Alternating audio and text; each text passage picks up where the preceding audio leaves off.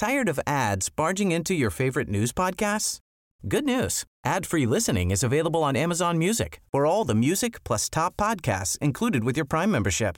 Stay up to date on everything newsworthy by downloading the Amazon Music app for free or go to amazon.com/news ad free. That's amazon.com/news ad free to catch up on the latest episodes without the ads. Finding your perfect home was hard, but thanks to Burrow, furnishing it has never been easier. Burrow's easy-to-assemble modular sofas and sectionals are made from premium, durable materials, including stain and scratch-resistant fabrics. So they're not just comfortable and stylish, they're built to last. Plus, every single Burrow order ships free right to your door. Right now, get 15% off your first order at burrow.com/ACAST. That's 15% off at burrow.com/ACAST. Hej och välkomna till Kunglig koll, podcasten för dig som älskar kungligheter. Sara Eriksson och Roger Lundgren här som vanligt. Hej gott folk! God dag! Idag har vi bestämt oss för att besvara lite frågor. Vi har ju bett er skicka in om ni undrar över saker och ting i den kungliga världen. Och nu har vi fått en hel del frågor, eller hur Roger? Ja, det är jätteroligt. Ja, och då tänker vi att då får man också hålla sitt löfte och svara på dem. Ja. Så att vi kör helt enkelt en frågepodd. Ja. Vad säger du om det? Är du beredd? Det är ändå du som är den stora experten här av oss. Jag ska göra mitt bästa. Båda. Då börjar jag här från Cecilia som skriver så här. Tack för en bra och rolig underhållande podd. Tack säger vi för det. Tack Cecilia. En fråga jag funderar på är hur det går till när kungligheterna väljer kläder till olika tillställningar. Handlar de själva? Har de en personal shopper? Får de bestämma något själva i val av färg, smycken med mera? Hur långt i förväg planeras kläder? Hur förvaras de efter användning? Har alla egna privata garderober? Med vänliga hälsningar. Ja, det är ju ganska många frågor i samma fråga. Om vi börjar så här då. Handlar kläder själva?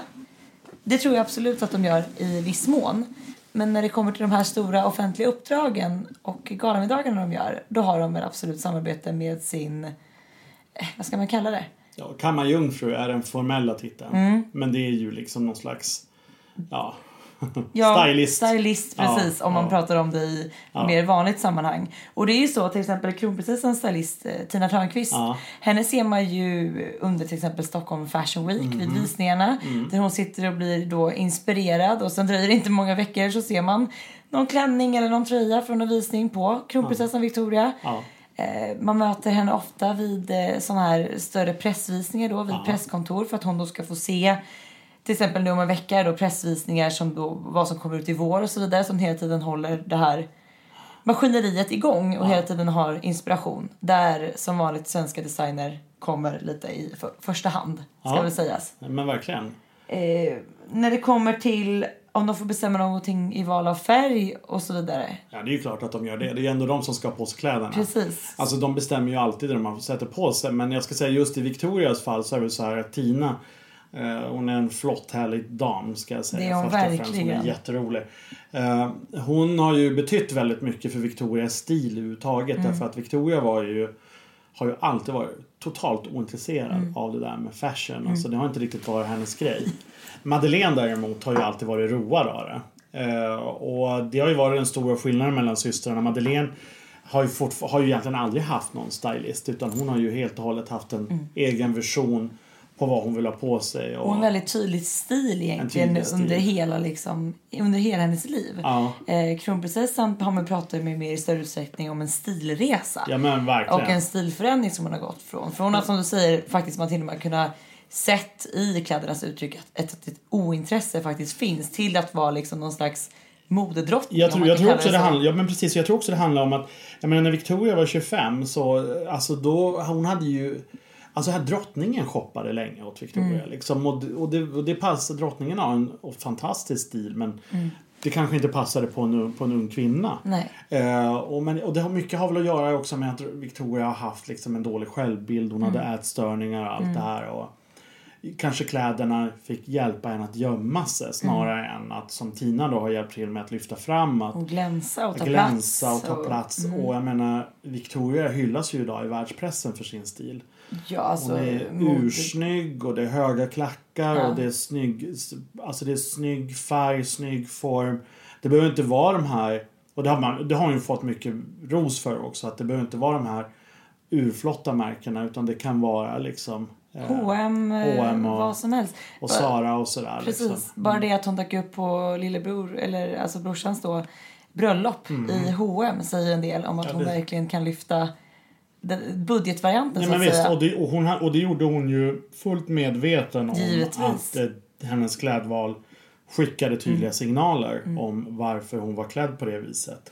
Och också hennes engagemang för att återanvända kläder flera gånger om. Återanvända Silvias kläder. Ja. Just för att visa på att vi behöver inte konsumera så himla mycket hela tiden. Nej, men visst. Och men som du säger, hyllad världen över. Magasin som Vogue lyfter ju ofta kronprinsessans val av kläder. Lyfter hennes detaljer och så vidare. Så att det är väldigt roligt att ha sett den stilresan. Men så att svar på frågan är att det är klart att de är engagerade i val av kläder och val av färg. Ja, men visst. När det kommer till smycken då undrar de ju här också. Ja. Det är väl samma sak där egentligen, att de väljer? Ja, alltså jag har faktiskt varit i betraktare av hur det här går till en gång. Och det gjorde mig rätt chockad faktiskt. För att det här var, alltså det är nog mer än 10 år sedan. Det var när jag gjorde någon av mina böcker. Det var om Sibylla eller drottning Ingrid kanske det var.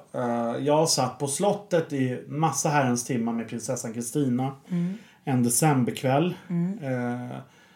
Eller eftermiddag, och tiden gick, och så kom vi då knacka på dörren, och så var det någon sekreterare som sa att prinsessan måste bestämma sig idag. Ja, okej, säger hon då. Och sen när mötet var slut så gick vi båda ut, och då kom kronprinsessan. Det var där hon pluggade det här. Hon pluggade upp i Uppsala. Det var statsvetenskap eller vad hon läste för någonting. Så hon var lite trött, och hon hälsade och var glad som vanligt. Och sen så stod de och pratade då, prinsessan Kristina och kronprinsessan, om vem som skulle bära vad till Nobel av smyckena. Det här är ju väldigt intressant. Och det här var liksom dagen innan.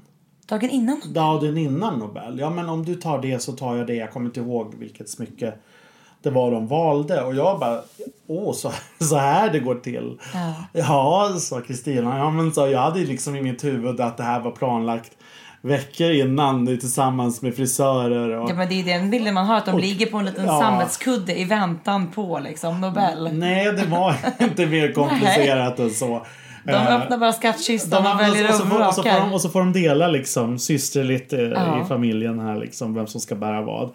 Men vissa av smyckena är ju reserverade enbart för drottningen. Vilka har vi där? Ja, de kända safirerna, drottning Sofias diadem som en del kallar för älghornen, som ser ut som en krona. Det stora brasilianska diademet, det har hon aldrig. Flott det är. Ja, det är flott, men det har hon aldrig på Nobel, för det är för tungt för att bära så länge. Och även då i princip så är det bara hon som bär kamelerna. Victoria bar ju såklart när hon gifte sig, men hon har inte burit det sedan dess. Precis. Så att, men det finns vissa smycken som är reserverade för drottningen. Men ja, så att det verkar vara lite spontant, men om man tittar på drottningen så ser man ju att det är ofta genomtänkt hur hon bär och vad hon bär. Nobelklänningarna, om vi ska tänka på dem just, de är ju ofta använda vid statsbesök, för de är ju, det tar tid och pengar att sy upp de där aftontoaletterna liksom. Men sen vad de gör, och det vet jag liksom, och det är rätt roligt, det är att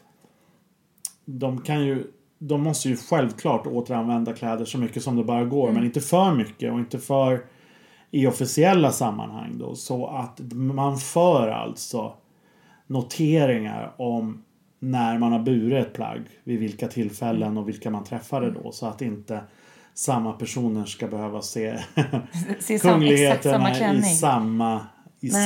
i samma outfit. Jag tycker det är väldigt intressant det här med att återanvända klänningarna. Den här klänningen som prinsessan Madeleine valde att bära, då som bytte om till på bröllopskvällen. Den hade ju faktiskt drottning Silvia burit vid Nobel tidigare. Precis. Så det var ju kul att den kunde passa även på ett bröllop. Nej, och det är det som är så fantastiskt. Alltså går man jag vet inte om du någonsin såg den, men det var ju en utställning på slottet med drottningens Nobelklänningar. Ja, den. Jag trodde du menade brudklänningarna. Ja, den vet jag du var på 100 gånger. Nej, jag såg faktiskt inte den. Men du såg aldrig den, för den var ju Den var ju det var några år sedan. Helt outstanding. Ja, men det är nog 10 år sedan det med. Det är innan jag bodde alltså här. Det är länge sedan. Men den var också fullständigt makalöst bra. Och de här Nobelklänningarna som hon bär är ju tidlösa kläder som går att använda än idag. Och märkligt nog så kan drottningen, hon har ju inte gått upp ett gram i vikt, så att hon har ju samma kläder som hon har haft liksom, genom alla år. Så att, men däremot, och det var bra att Madeleine kunde bära en av hennes klänningar. Men jättekul. För att drottningen är mycket kortare än Madeleine. Så att den kanske hade korrigerats lite, jag vet inte. Lite grann kanske. Om ni vill kika närmare på Silvias klänningar kan vi rekommendera er att köpa vårt stora Silvia-nummer. Ja. Som finns i butik nu. Ja. Där jag faktiskt har skrivit ett stort bildjobb med alla hennes klänningar och listat favoritklänningarna från Nobel. Precis. Det är kul att få lite sån överblick. Ja. Jo, men det är flott. Och det var en till fråga i frågan här. Var kläderna förvaras efter användningen? Har de egna privata garderober? Ja, alltså det är ju klart att de har garderober. Det är ju så det är. Och jag har aldrig varit inne i någon av de här garderoberna, så jag vet inte hur de ser ut. Men eftersom allting är kategoriserat så att säga, så finns det ju någon slags... Det är ju inte som min garderob där allting bara är intryckt. Utan det finns ett system liksom. Och jag vet inte, drottningen hon har ju även päls ibland, så att, och de ska ju förvaras i kylrum och sådär, så att det finns säkert det där. Det är ju så här att folk är ju i allmänhet väldigt intresserade av just vad kungligheterna bär i form av hattar och klänningar och smycken, men även jag tycker också det är väldigt flott med de uniformerna som våra manliga kungligheter bär. Kungligheterna själva tycker inte om att prata om det här. Nej. Det är liksom något som kan upplevas som väldigt känsligt och kontroversiellt. Framförallt i ett land som Sverige där alla har åsikter om allting hela tiden. Det har de ju sannoliken, men å andra sidan så finns det någonting... Anledningen till att jag finner det så intressant, det är verkligen det sättet man kan kommunicera med kläder. Det är det som är så häftigt. Och just att vi pratar om det, hur kronprinsessan verkligen har lärt sig att använda kläder som ett medel för det. Precis. Och det är väldigt, jag tycker det är coolt faktiskt. Det är därför jag tror intresset är så stort. Men en sak jag tänkte på nu, det här med att du sa att det fördes någon slags loggbok kring vad som har burits. Tänk vad det ser annorlunda ut idag mot förr. För jag menar, idag har ju varenda tidning koll på vem... Flexibility is great. That's why there's yoga. Flexibility for your insurance coverage is great too. That's why there's United Healthcare Insurance Plans. Underwritten by Golden Rule Insurance Company, United Healthcare Insurance Plans offer flexible, budget-friendly coverage for medical, vision, dental, and more. One of these plans may be right for you if you're, say, between jobs, coming off your parents' plan, turning a side hustle into a full hustle, or even missed open enrollment. Want more flexibility? Find out more about United Healthcare Insurance Plans at uh1.com. Say hello to a new era of mental health care. Cerebral is here to help you achieve your mental wellness goals with professional therapy and medication management support. 100% online. You'll experience the all-new Cerebral Way, an innovative approach to mental wellness designed around you. You'll get a personalized treatment plan from a therapist, prescriber, or both in a safe and judgment-free space. Your Cerebral therapist or prescriber will outline a customized plan with clear milestones along the way, so you can get to feeling your best. With Cerebral, you're not alone in your mental health journey. We're here to empower you to live a fulfilling life. So take that first step towards a brighter future and sign up today at Cerebral.com/podcast and use code ACAST to get 15% off your first month. Offer only valid on monthly plans. Other exclusions may apply. Offer ends July 31st, 2024. See site for details. Hey, I'm Ryan Reynolds. At Mint Mobile, we like to do the opposite of what Big Wireless does. They charge you a lot. We charge you a little. So naturally, when they announced they'd be raising their prices due to inflation, we decided to deflate our prices due to not hating you. That's right. We're cutting the price of Mint Unlimited from $30 a month to just $15 a month. Give it a try at mintmobile.com/switch. $45 up front for 3 months plus taxes and fees. Promo rate for new customers for limited time. Unlimited more than 40 gigabytes per month. Slows full terms at mintmobile.com. Som bär vad och vem som har designat. Så såg det inte riktigt ut. Nej, tiderna förändras. Ja, men jag tror att det är väldigt viktigt just för att de har tänk dig själv liksom, att de kan ju inte komma ihåg vad de har burit och när och allt det där. Och tänk dig själv om de liksom ska träffa en USAs president. Och de träffar honom en gång. Och så träffar de honom en gång till. Och så har man samma kläder på sig båda gångerna. Liksom. Att det inte är sitt läge? Nej, det är inte läge. Nej. Så det är självklart att de måste hålla koll på det där. Ja, men jag tycker det är coolt. Man skulle vilja ta en titt i det där. Absolut. Roligt. Absolut. Ja. Men jag tror inte att det står på agendan. Det tror inte jag heller faktiskt. Okej, det har varit ett långt svar på en lång fråga. Vi hinner med en till. Ja. Vad har vi då? Okej, vi har en till fråga här från Marianne som skriver så här. Min favorit i kunglighet har alltid varit prinsessan Desiree. Varför ser man henne så sällan i offentliga sammanhang? Ja. Det kan du svara på, Roger. Ja, det kan jag göra. Alltså, och den här frågan kan man ju egentligen säga om alla kungens systrar. Med undantag av Kristina då. Nu har ju prinsessan Kristina gått i väl förtjänt pension. 75 år gammal och hon har tacklat svåra sjukdomar här så att hon har definitivt det här med att få lämna över stafettpinnen och till, vilket hon har gjort med många av sina uppdrag till prinsessan Sofia faktiskt. Det är väldigt roligt tycker jag att det är hon har kul. Gjort det. Och Sofia går mycket i Kristinas fotspår. Men när det gäller de andra systrarna till kungen så var det ju så att den första som gifte sig av dem var Birgitta. Hon gifte sig 61 med prins Johan Georg av Hohenzollern och hon drog då till Tyskland och sen flyttade hon till Spanien och sen dess har hon aldrig kommit tillbaka. Nej. Hon har enbart varit i Sverige vid privata familjesammankomster som bröllop och födelsedagar. Margareta gifte sig 64 med John Ambler och flyttade då till Storbritannien. Där är hon fortfarande kvar. Samma sak där. Hon tillbringar mycket tid i Sverige med kungaparet, framförallt på sommaren på Soliden. Men hon har inte heller haft några offentliga uppdrag. Hon har genomfört ett uppdrag per år fram tills för kanske 15 år sedan då att hon öppnade alltid julbasaren på Svenska kyrkan i London. Men annars har inte hon, och så har hon representerat Sverige faktiskt vid det brittiska hovet vid några tillfällen. Sen har vi då Desiree Silversköld. Även hon gifte sig 64 med då friherre Niklas Silversköld. Hon är ju änka sedan 1,5 år tillbaka. Där hon alltid har bott, höll på att säga, på Kobergs slott i Sollebrunn utanför Trollhättan.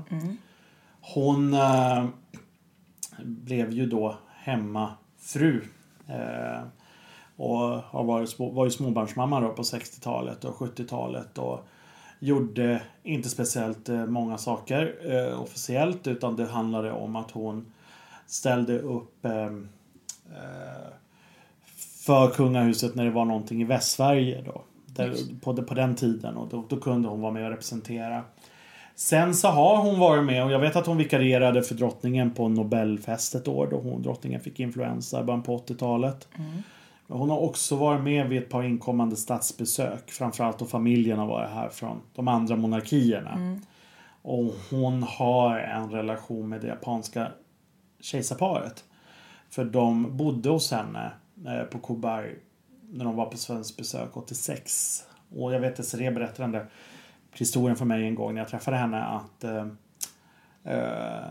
de är så otroligt intresserade av botanik, det här japanska kejsarparet, och ville liksom resa lite i Linnés fotspår, så kungen hade frågat väldigt snällt om inte de kunde hysa det dåvarande japanska kronprinsparet när de var på Sverigebesök 86, för de ville ta del av floran och faunan, och kul. Då fick de göra det i Trollhättans trakterna där. Och så att när de kom tillbaka på statsbesök i början på 2000-talet så var det Desiree som tog emot dem på Arlanda. Och sen dess har vi faktiskt inte sett henne genomföra något officiellt uppdrag. Förutom då de här familjesammankomsterna som brölloppen och sådär. Och det är väldigt synd. Jag tror att hon är en otroligt älskvärd person. Sympatisk, väldigt rar. Men kanske också lite blyg. Och det kanske är det som gör att hon då har valt att inte ha offentliga uppdrag. Jag frågade prinsessan Kristina en gång hur det kom sig att hon genom alla år har varit den som har genomfört alla uppdrag. Och då svarade hon att jag tror att det är mest praktiska skäl, för att det är jag som har funnits i Stockholm. De andra har inte gjort det. Men riktigt så är det inte. För Kristina är ju den som hon är ju otroligt den skärpaste av dem och otroligt plikttrogen. Så att som jag sa så tycker jag att hon är välförtjänt av den här pensionen som hon har fått nu. Det är hon verkligen. Men vad kommer det sig egentligen att de här Hagasessarna inte är med i sammanhang som Nobelmiddagen oftare? Nej, tänker ändå att det vore ett ypperligt tillfälle att vara med om man ska vara med. Jag tror inte de vill vara med helt enkelt. Nej. Hade de velat vara med så hade de sagt det till kungen och då hade han sett till att de hade fått sitta vid bordet allihopa. Ja. Medan Kristina har nog kungen mer eller mindre förväntat sig att hon alltid ska ställa upp. Jag tror att vi kan fortsätta se henne nu fast hon har gått i pension. Nej. Jag tror tyvärr inte det. Nej, synd. Tyvärr. För hon har varit en stor tillgång för den där familjen. Vi kan ju också nämna det att du har gjort ett otroligt härligt jobb i Kungliga magasinet om Hagasessarna. Och om vad de gör idag. Så det hela deras livshistoria. Liksom, och tidningen kan man också få. Man är liksom alert och snookar. Och man kan också läsa dem på Readly heter det. Precis. Så här kan ni också kika. Det är ju att rekommendera. Vi hinner med en till fråga. Yes. Det är Per som skriver så här. På prinsessan Dianas begravning höll hennes bror Earl Spencer ett omtalat tal där han attackerade det brittiska kungahuset. Där han sa att Dianas blodfamilj skulle ta hand om prinsarna William och Harry. Har han gjort det? Stämmer det här? Nej, han var ju väldigt... Alltså Diana och Earl Spencer hade ju en väldigt kontroversiell relation med varandra. Fast de var syskon. Stod varandra nära när de var små, inte så mycket när de blev äldre. Och hon hade ju ett önskemål om att få flytta tillbaka till familjens gods Althorpe. Men han ville ju inte det, så att det skar sig där. Men sen när hon blev dödad i den här fruktansvärda bilolyckan så höll han ett tal först till media där han kritiserade media. Och sen höll han då ett tal på själva begravningen där han kritiserade kungafamiljen. Är det lämpligt tycker man? Nej, det är totalt opassande och han var absolut ingen person att göra det. Och framförallt, men han blev ju hyllad hela världen för det här talet. Och folk applåderade ju Westminster Abbey och även på Londons gator för att det var ett sånt... Allt var så infekterat efter Dianas död. Både hatet mot pressen men också på kungahuset och deras märkliga konventioner kan man tycka. Men han var verkligen en person som inte skulle hålla på att kasta sten i glashus. Han har inte varit dugg intresserad av att ta sig an sina systersöner. Och de har haft en väldigt bra pappa i Charles. Och det är ju alldeles uppenbart idag att de står honom väldigt nära. Sen kan jag väl tycka att den här Earl Spencer, han har kapitaliserat på Dianas leverne och död på ett fullständigt osmakligt sätt. Visst, det kostar pengar att driva de här godsen i England, men han har ju byggt ett Diana-museum och där han har ställt ut massa av hennes kläder och barndomsleksaker och sådär, och framförallt hennes brudklänning. Vet man hur sönerna har ställt sig till det? Ja, de har ju inte varit positiva till det. Och inte nog med att han har haft den här utställningen i Althorpe. Han har lånat ut den eller skickat den på turné runt om i världen. Så att ovärdigt mot Diana. Och bland annat så har han varit på ett kasino i Las Vegas.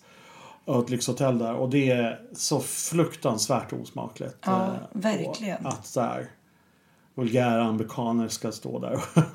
Nej.